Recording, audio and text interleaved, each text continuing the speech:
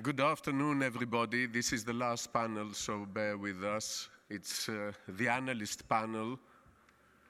These guys provide all the information to all the investors, and they play a very important part in stocks. It's my opportunity as a CEO today to ask them questions. Usually they ask me questions. I'd like to know, starting, what exactly do you guys do? Donald, what exactly do you do? Describe to us a typical day in your office and what you do. Sure. So I'd say first, Donald McLeod from Berenberg Capital Markets. On a typical day, I wake up, kind of check news, see if any new data came out or companies made any released any press releases. Depending on what that data was, that might lead the morning for the day, writing about that and talking to clients about that. Outside of that, I think it's more just kind of a little bit of maintenance work, updating models, looking at where market rates are, checking industry news, and then also kind of getting on the phones, talking with investors and corporates and trying to get either flesh out some ideas you might have for a new research piece, or sometimes those conversations lead to new ideas. So how much of your time do you spend talking to people, to industry partners, and how much of your time is really writing reports, reading reports, listening to the news? It's hard to say. It depends if it's during kind of earnings seasons or not. I think on a typical day outside of earnings season, it's a lot more being on the phone and talking to people in the industry. But I think when companies are announcing, it's a lot more in the weeds and kind of just focusing on the models and getting research out. So what's the fun part of your business, of your job? So I'd say the fun part for me specifically is we run a pretty lean shop. So I have all the responsibility, but then also get all the praise. Okay. So the bad thing about your job is what? Reading too much? Having to do all of it can be bad, but then it can be rewarding down the line. Okay. Anybody from the panel wants to add a point on this? I think time management skills are one of the major traits for a shipping analyst. And one of the fun parts is that your time management plan always is destroyed basically the minute you come into the office.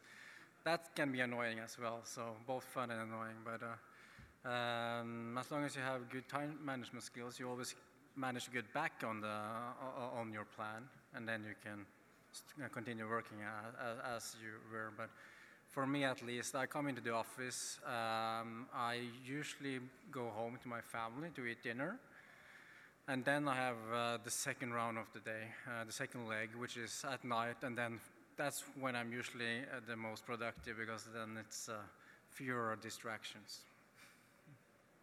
So overall, is it a satisfying job? Is it something you like doing, you love doing, you feel that you influence the markets? It's something that you really like, or is it a stepping stone towards something else? It's something I love. I wouldn't do it if I didn't love it. So this is something that gets me up in the morning, definitely. Yeah. Very fun job, very dynamic, a lot of autonomy. Nobody's saying, oh, you have to give this rating or give this price target. Enjoying the relationships with people, clients, and management teams, sales team over at Jefferies. So in that regard, it's definitely a fun and rewarding job. Do you talk mostly to institutional investors, ship owners like us that pressure you to come up with a nice report on us? Where does the pressure come from? Your bosses that want to see results and people trading? Where does the pressure come from? Yeah, I mean, when you downgrade a stock, always the ship owners, they get really upset, especially international ship owners, Greeks. Look at the audience, not me. But you don't cover us, so. No, I think this is a great job. It's a great job because somebody's paying you to give your opinion, and if it's right, it's fantastic. If it's wrong, you lose no money. So it's 50-50 usually this. If you are 51% right and you manage to identify some opportunity, something that other people have not seen, or something that some people might have not seen, but they might have not put a lot of attention to, you feel great. You feel that you have discovered America. Yes, this is something I find very intriguing, that you try to give a report of not what has happened, but what will happen in the future. And we all know how shipping is a very cyclical business, and it's extremely difficult to predict the future. I mean, I'm involved in 2 sectors, and I can't do that. But you are supposed to be able to do it in, 6 or 7 or 8 different things. But this is not the most important thing of our job. I don't think that investors, they care so much about us predicting the future. I mean, it's nice when you are successful, but they can do a better job. Otherwise, the roles would be reversed. We would be investing the money, and they would be doing our jobs. But what we have to do is to try to see what are the drivers for its stock, what are the drivers for its industry, to identify 1, 2, 3 important points that will make the stock to move in one way or another. Whether one of these points will work out, I think the decision is on the investor. But people ask you, if oil prices go up or if OPEC cuts production, which sector is going to be affected? Is it going to be the crude tankers, the product tankers? And then they can make the decision, and they will want to know which stock is more levered to one driver, which stock is more levered to another. Ben, how do you compare yourselves amongst yourselves? I mean, you all are in the same business. Do you read the reports of everybody else and then write your own, trying to find a compromise? Do you try to be totally analytic and look at each company without taking into account what everybody else does? I only read Fotis' reports. I don't get yours. No, I try not to, and I do. From time to time, somebody will send me a report saying, "Hey, did you see this?" Usually, I don't even look at it for that reason. I want to try to be as unbiased as I can be. And I will say, because it's no fun if everybody agrees, I will say I differ a little bit with Fotis in just having themes. Like, I take it very, like, if I have a buy rating on something in the stock tanks, which happens a lot, I take it very seriously. Like, I still have a job and I'm still employed, but there are people, and in my firm, there's a lot of retail investors who look at a report that I write and think that it is, it's some sort of holy, scripture, right? That this is the way that things will definitely be, and I don't want people to lose money on my opinions, right? So. Joachim, you wanted to add something? Yeah, I kind of agree with Ben. So, and also, thought it was it with the 51%, because in theory, if you're 51% right, you add value. But we obviously aim to add more value than that. So when you have kind of the Vale incident, the tragic dam collapse, I think, I can't speak for everyone, but I think most of us didn't foresee that event. So when it happens, obviously our target prices, our recommendations are wrong, our estimates are wrong. So then we add value to our clients by issuing reports, continuously updating them on recent events. And I think that's one of our biggest jobs. And for myself, I think I issued 20 reports on the Vale incident alone in the past 2 months. Who reads your reports, Randy? Who reads the reports? Is it the institutional investors or is it the retail investors? It's usually the shipping companies that they read the reports. Or is it just us that read your reports? Because, yeah. Yeah, no, it's all of the above. We have this kind of blue matrix software, and it kind of tells us who's reading the reports, how often they're reading them, when they're reading them, all these things. So we have a lot of analytical data around that. And right, it is shipping management teams for sure. It's a lot of institutional investors, some long onlys, a lot of hedge funds, definitely some retail, family offices, individual investors, all of the above. So it's definitely a diverse audience in that regard. And then, as kind of Ben was saying, our job, at least at Jefferies, 40% of my kind of analyst scorecard and compensation and all these things are based on, my picks. 20% on stock performance, 20% on earnings estimate accuracy. So there's a lot of pressure to be right, both internal and then external investors want you to give them good recommendations, right? And it's very objective, because you can see if you have a buy on this, how did the stock perform? You said the EPS was going to be 22 cents last quarter. What was it? So it's very black and white, very objective public job. So. Right. So you do, all of you, I think, most of the analysts that I've seen, they have more buy recommendations than sell recommendations. Despite that fact, we have an industry where all the stocks are trading significantly below their NAV and below where you guys say that they should be. So I cannot blame you for the industry not being better and stronger as all us think it should be, owning the companies and comparing prices to NAV. What is the reason for this lag that we see? It's not you publish generally a little bit more bullish reports than where the prices are.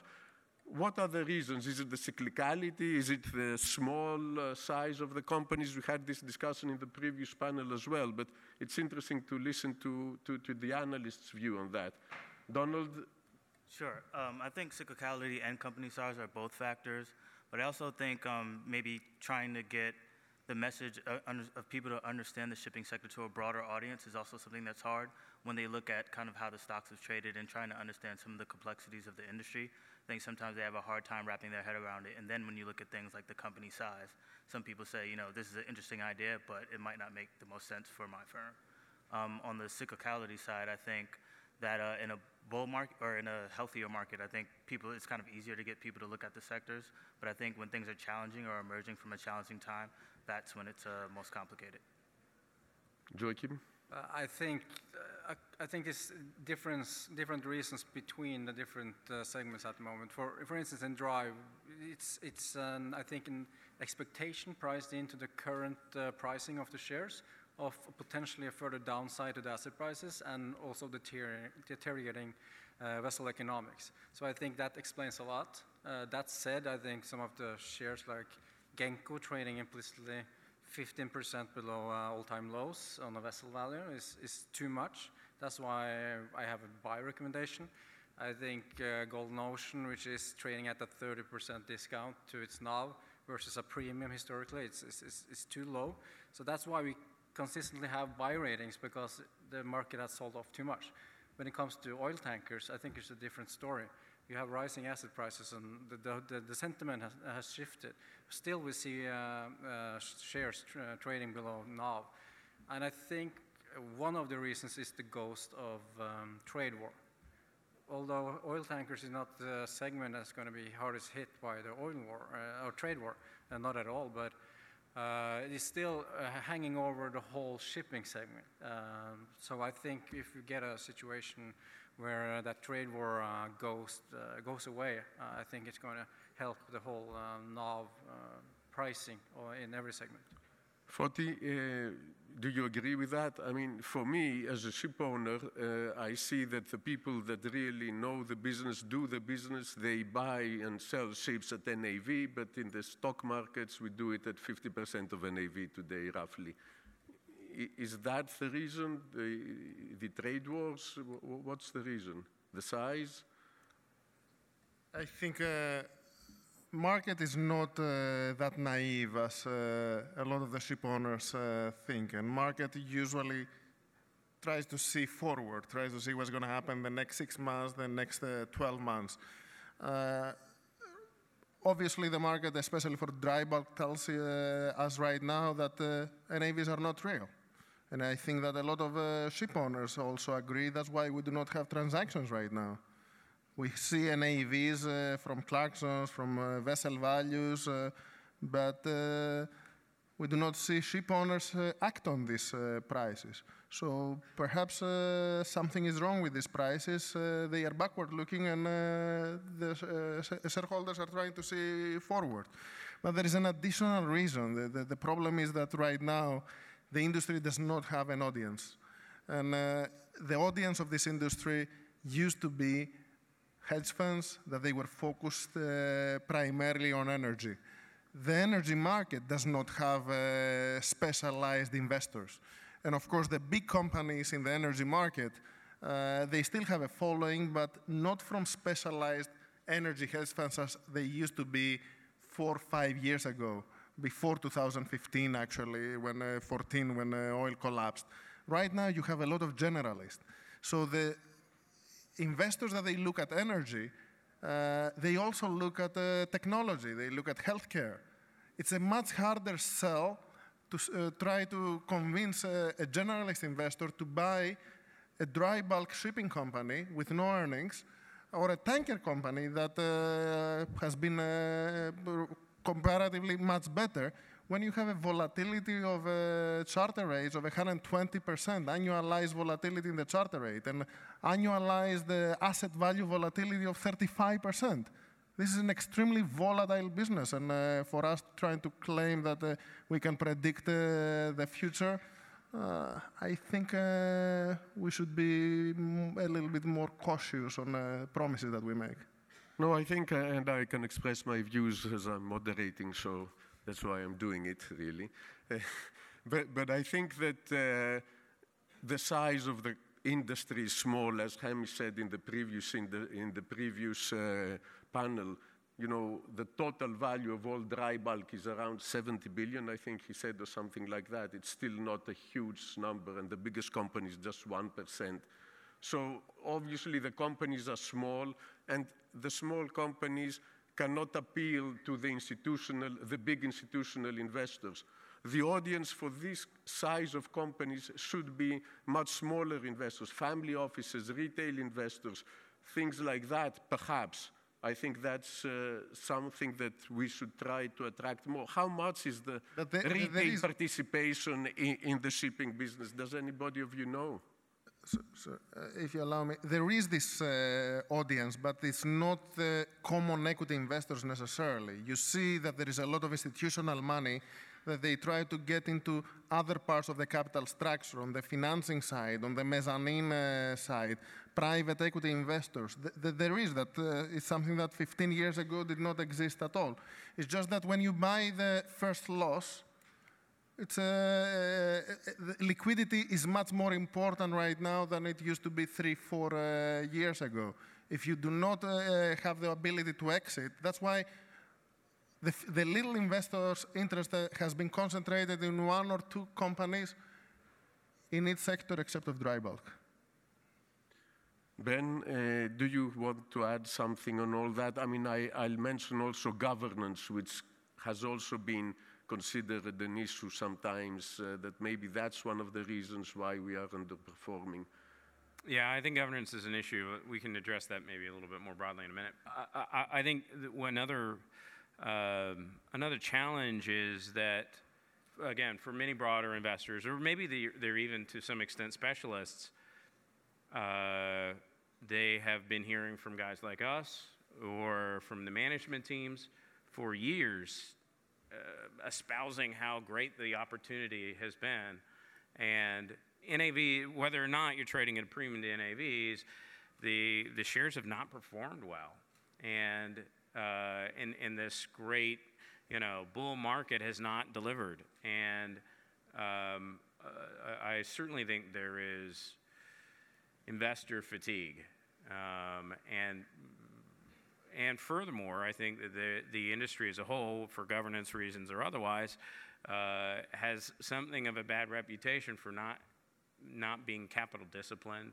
And there is a fear, I know because I hear it from investors all the time, there's a fear that, when the market starts to get very good or stocks start to trade close to NAV, ship owners are going to lose all capital discipline. They're going to go out and order ships, and before you even really get a chance to participate in a legitimate bull market, the whole thing's going to roll over. So what's your real upside? You're in a bad market now, and if your best case scenario is just sort of ho-hum, well, they can do ho-hum anywhere, right? They don't need to be in shipping. Joachim, you wanted to add something? Yeah, I think Ben is really on to the issue here, because last dry bulk cycle, at least in 2013-14, you had a lot of generalist money coming in, and they ordered a lot of new buildings, and that basically cut the cycle short.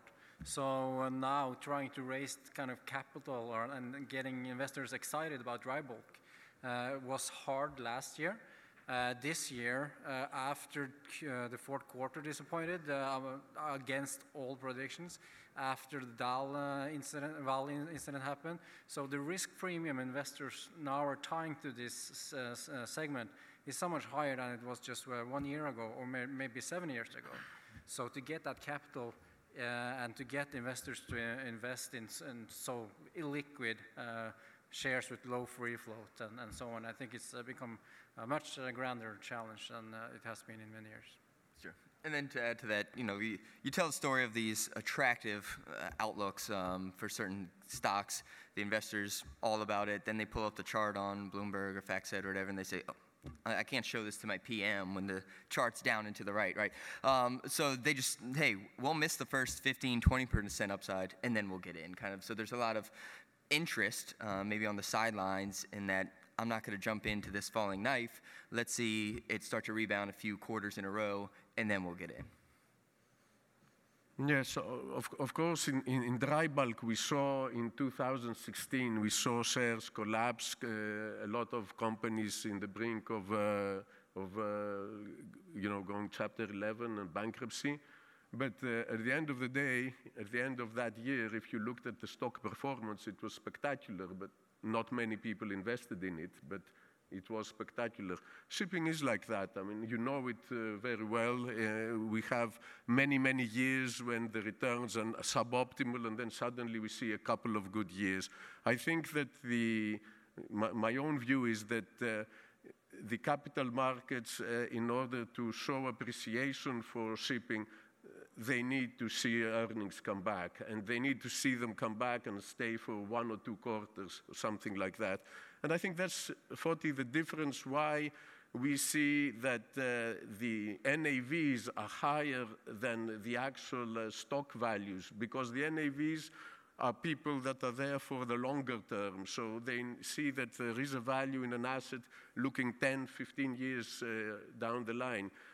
The usual investors in shipping, they only have a 6 months or a year horizon. And if they can't see the profit, then they will not invest. And I think this is one of the main reasons why we have this discrepancy. But anyway, it's not about... Just to add, though, that if the market does not come back soon, in a year or whatever it is, this NAV is being eaten by the negative earnings. Oh, of course, but...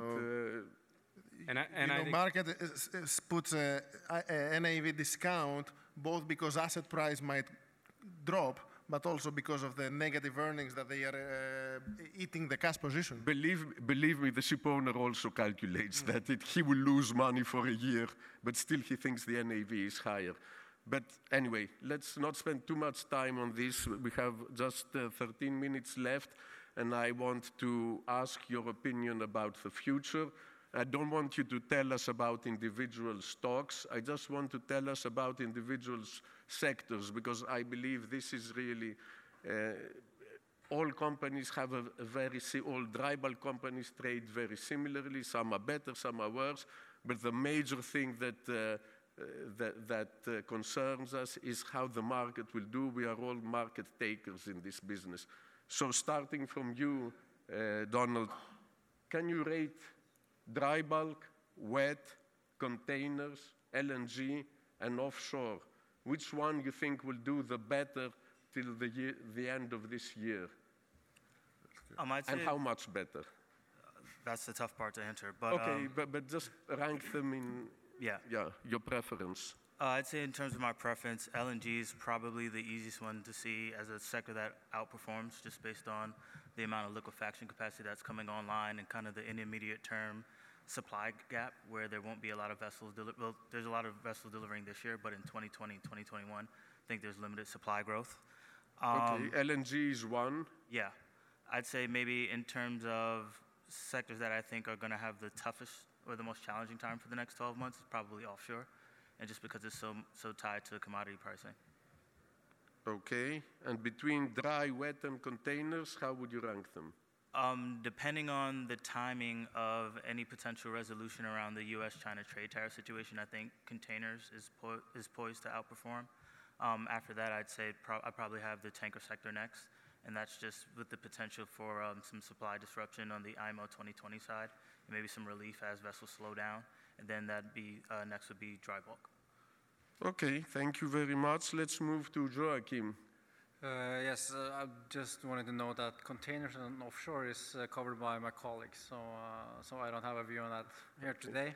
But I think I'll start at the bottom. So dry bulk is ranking the lowest, but we still have a 56% upside over the next year on our dry bulk. 56% upside. Yes, correct, Okay. on our dry bulk share index. That's the point I was making. The analysts are optimistic. Let's hope that they are right. But the reason it's ranking the lowest is because the risk is extremely high in dry bulk. So when you adjust for the risk, you get the lowest Sharpe ratio in our range. Okay. But still, we are also very positive towards LNG carriers and VLGCs. I think the LNG carriers, they're closing in on the second year in a row with close to double-digit supply growth. So that would be a concern in many markets. But what we see on the demand side is new liquefaction projects coming online. We see actually some of these projects are front-running the delivery of vessels, which is a rare situation in LNG carriers. Last year we had all-time high spot rates for a very brief moment. So we think it's going to continue to rise. And for VLGCs, we think the U.S. exports are going to really support that sector in 2019. And we do see several consecutive years of improvements for VLGCs. So we actually have 103% upside in VLGCs and 97% upside for our covered LNG carriers. So Wow. These are big numbers, but you got to remember that this is cyclical, and when these shares start to move with the cycle, they move fast. So this is based on our mathematical econometric models. Top pick, oil tankers. Oil tankers. Yeah, we have a massive 145% upside. It's Did you listen to that, audience? 145% upside in a year. It's what we have, and I Bye. If anyone needs to see the calculations, please reach out. I'll go through it with you. So the reason is very low supply growth. We have extremely good demand growth, even with the OPEC plus quotas in place. We have the IMO 22 kicker coming in with a vengeance from 2020. I think we will see oil product tankers really performing well next year. So we are very optimistic towards oil tankers for the Eddie, can you listen? So with a Sharpe ratio of almost 4 on oil tankers, it's been a long time since I've seen those kind of numbers. Thank you. Randy, do you share that optimism that both these guys said that the markets will be better at the end of the year than what they are? And It's hard not to, being at the dearth levels we are now, and my blood type is B positive, so might as well be a little optimistic. Yeah, I kind of share their sentiments. First would probably be wet tankers, both crude and refined products. I think everybody wins there with IMO 2020. You're already seeing kind of a further dislocation of an already diverse crude and product trade, new routes developing pretty much weekly that we haven't seen in a decade plus. The certainty of demand on tankers is very high, the conviction there and the timing of the improvement. I think after you get through refinery maintenance season, maybe that starts kicking up in May, June, maybe July. Second would be LNG, same thing. You have come off dramatically from 180,000 a day, let's call it, in December to 35,000 a day now. You don't get to 35 if you didn't get to 180, so a lot of that was kind of pulled forward demand. We think with all the liquefaction facilities coming online this year, slowdown in new build deliveries later this year. So we think by the end of this year, you get rates back to 80, maybe 100,000 a day. Again, a lot of seasonal effects there. And then third, I'd say dry bulk. Valuations are definitely low. They're baking in Vale offline for multiple years. We think Vale is offline for a couple quarters. We are bearish, I guess, in terms of short-term rates and fundamentals in that regard, but the equities are bearish for forever, it seems. So that's kind of our top three picks. So containers and offshore are the two worst ones? Yeah, I guess containers, I just feel like the risk reward is both minimal, maybe the reward's minimal and the risk in terms of when you think U.S.-China trade war, rightly or wrongly, you think, well, who facilitates that trade? And it's container ships, right? So especially coming from the Far East. You could argue that they're above dry bulk in the next 6 months, so that's fine. So either dry bulk container, let's call it tie for third, and then offshore at the end. We don't cover any offshore companies, so 40? By default. I think that for the next couple of years, there are a couple of themes that they surround the shipping industry, that they drive the shipping industry. The first one is obviously the IMO 2020 and the implications that it's going to have for all sectors, primarily the crude tanker market.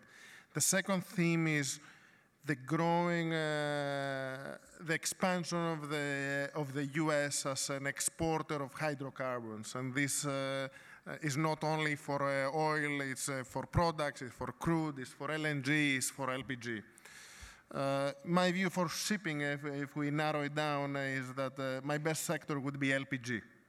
It's coming from 2-3 very weak years. What is changing right now is that the U.S. is growing its NGL production. Permian production is growing very rapidly. That creates oversupply of natural gas liquids. Right now, we have certain constraints in exporting U.S.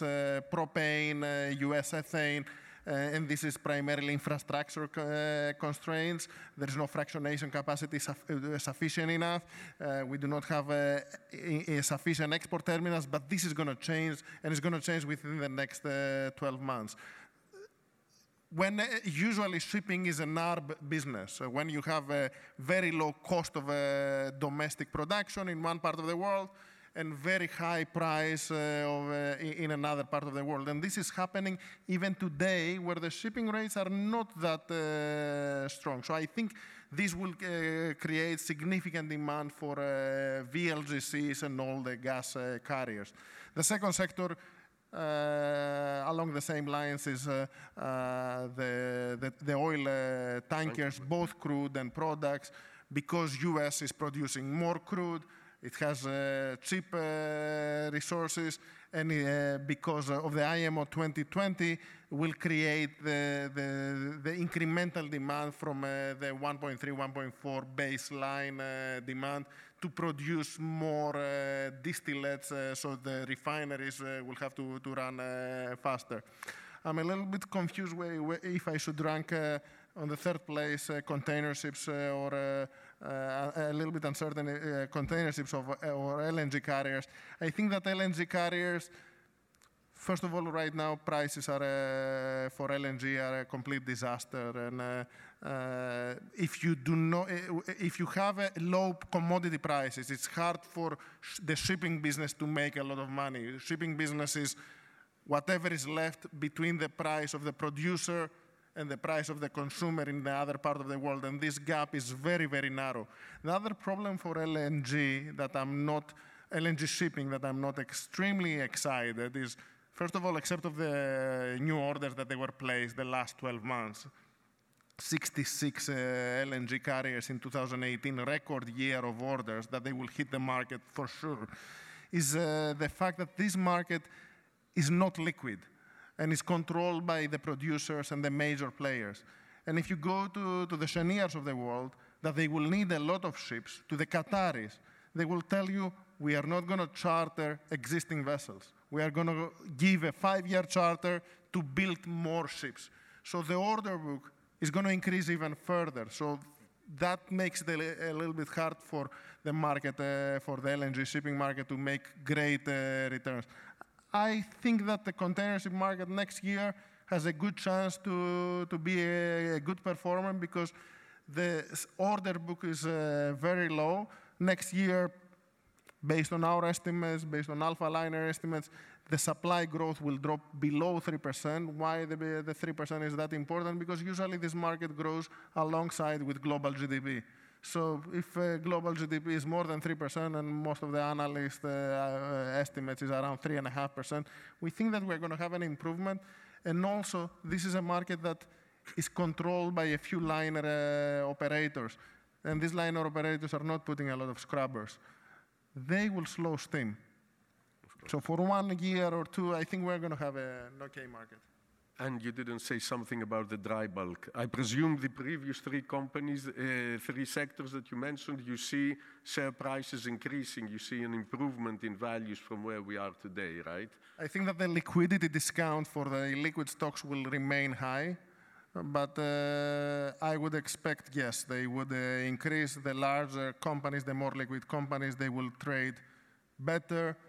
The smaller, more illiquid companies, they will maintain a liquidity discount. For dry bulk, I would expect, before I touch this market, a major event, a Hanjin event type of event, some big bankruptcy where prices will reset at more normalized levels to reflect the supply-demand outlook. I don't think that asset prices reflect that. When this big bankruptcy happens, obviously a lot of people will panic.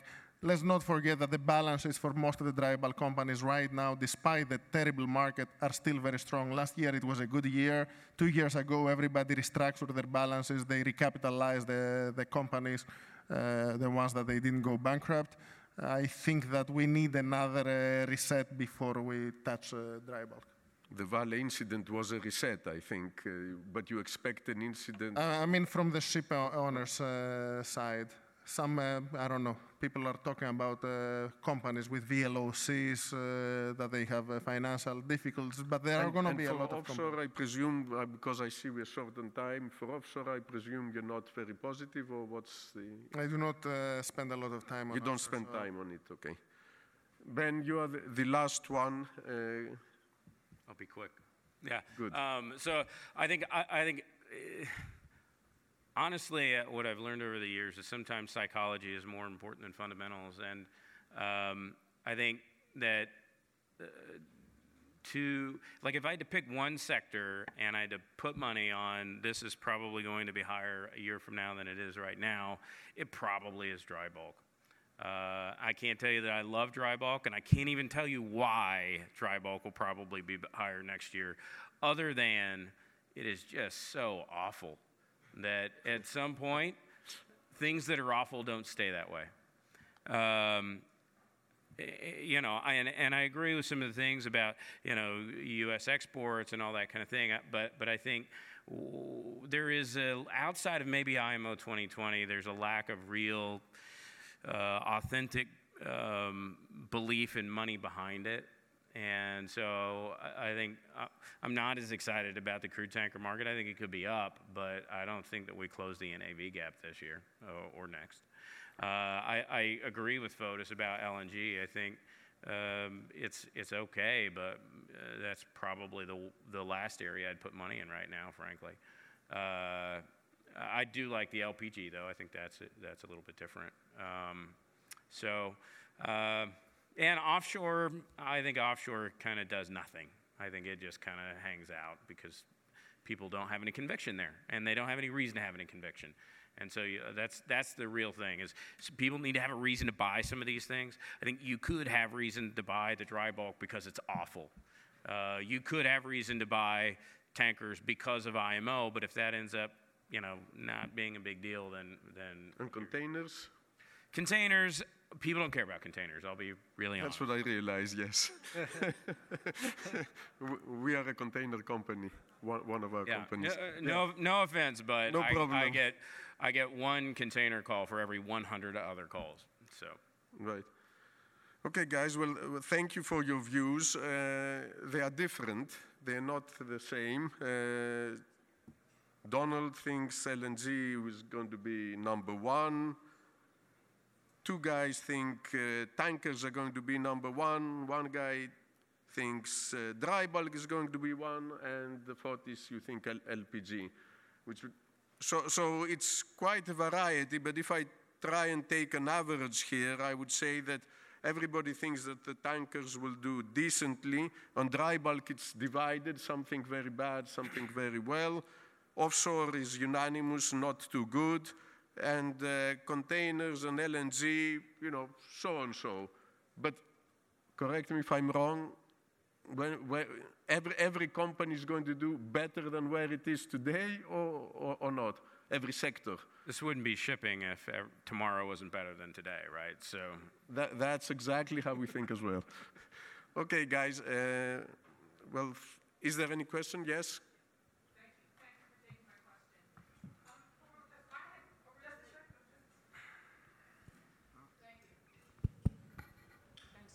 Thank you, Nicholas.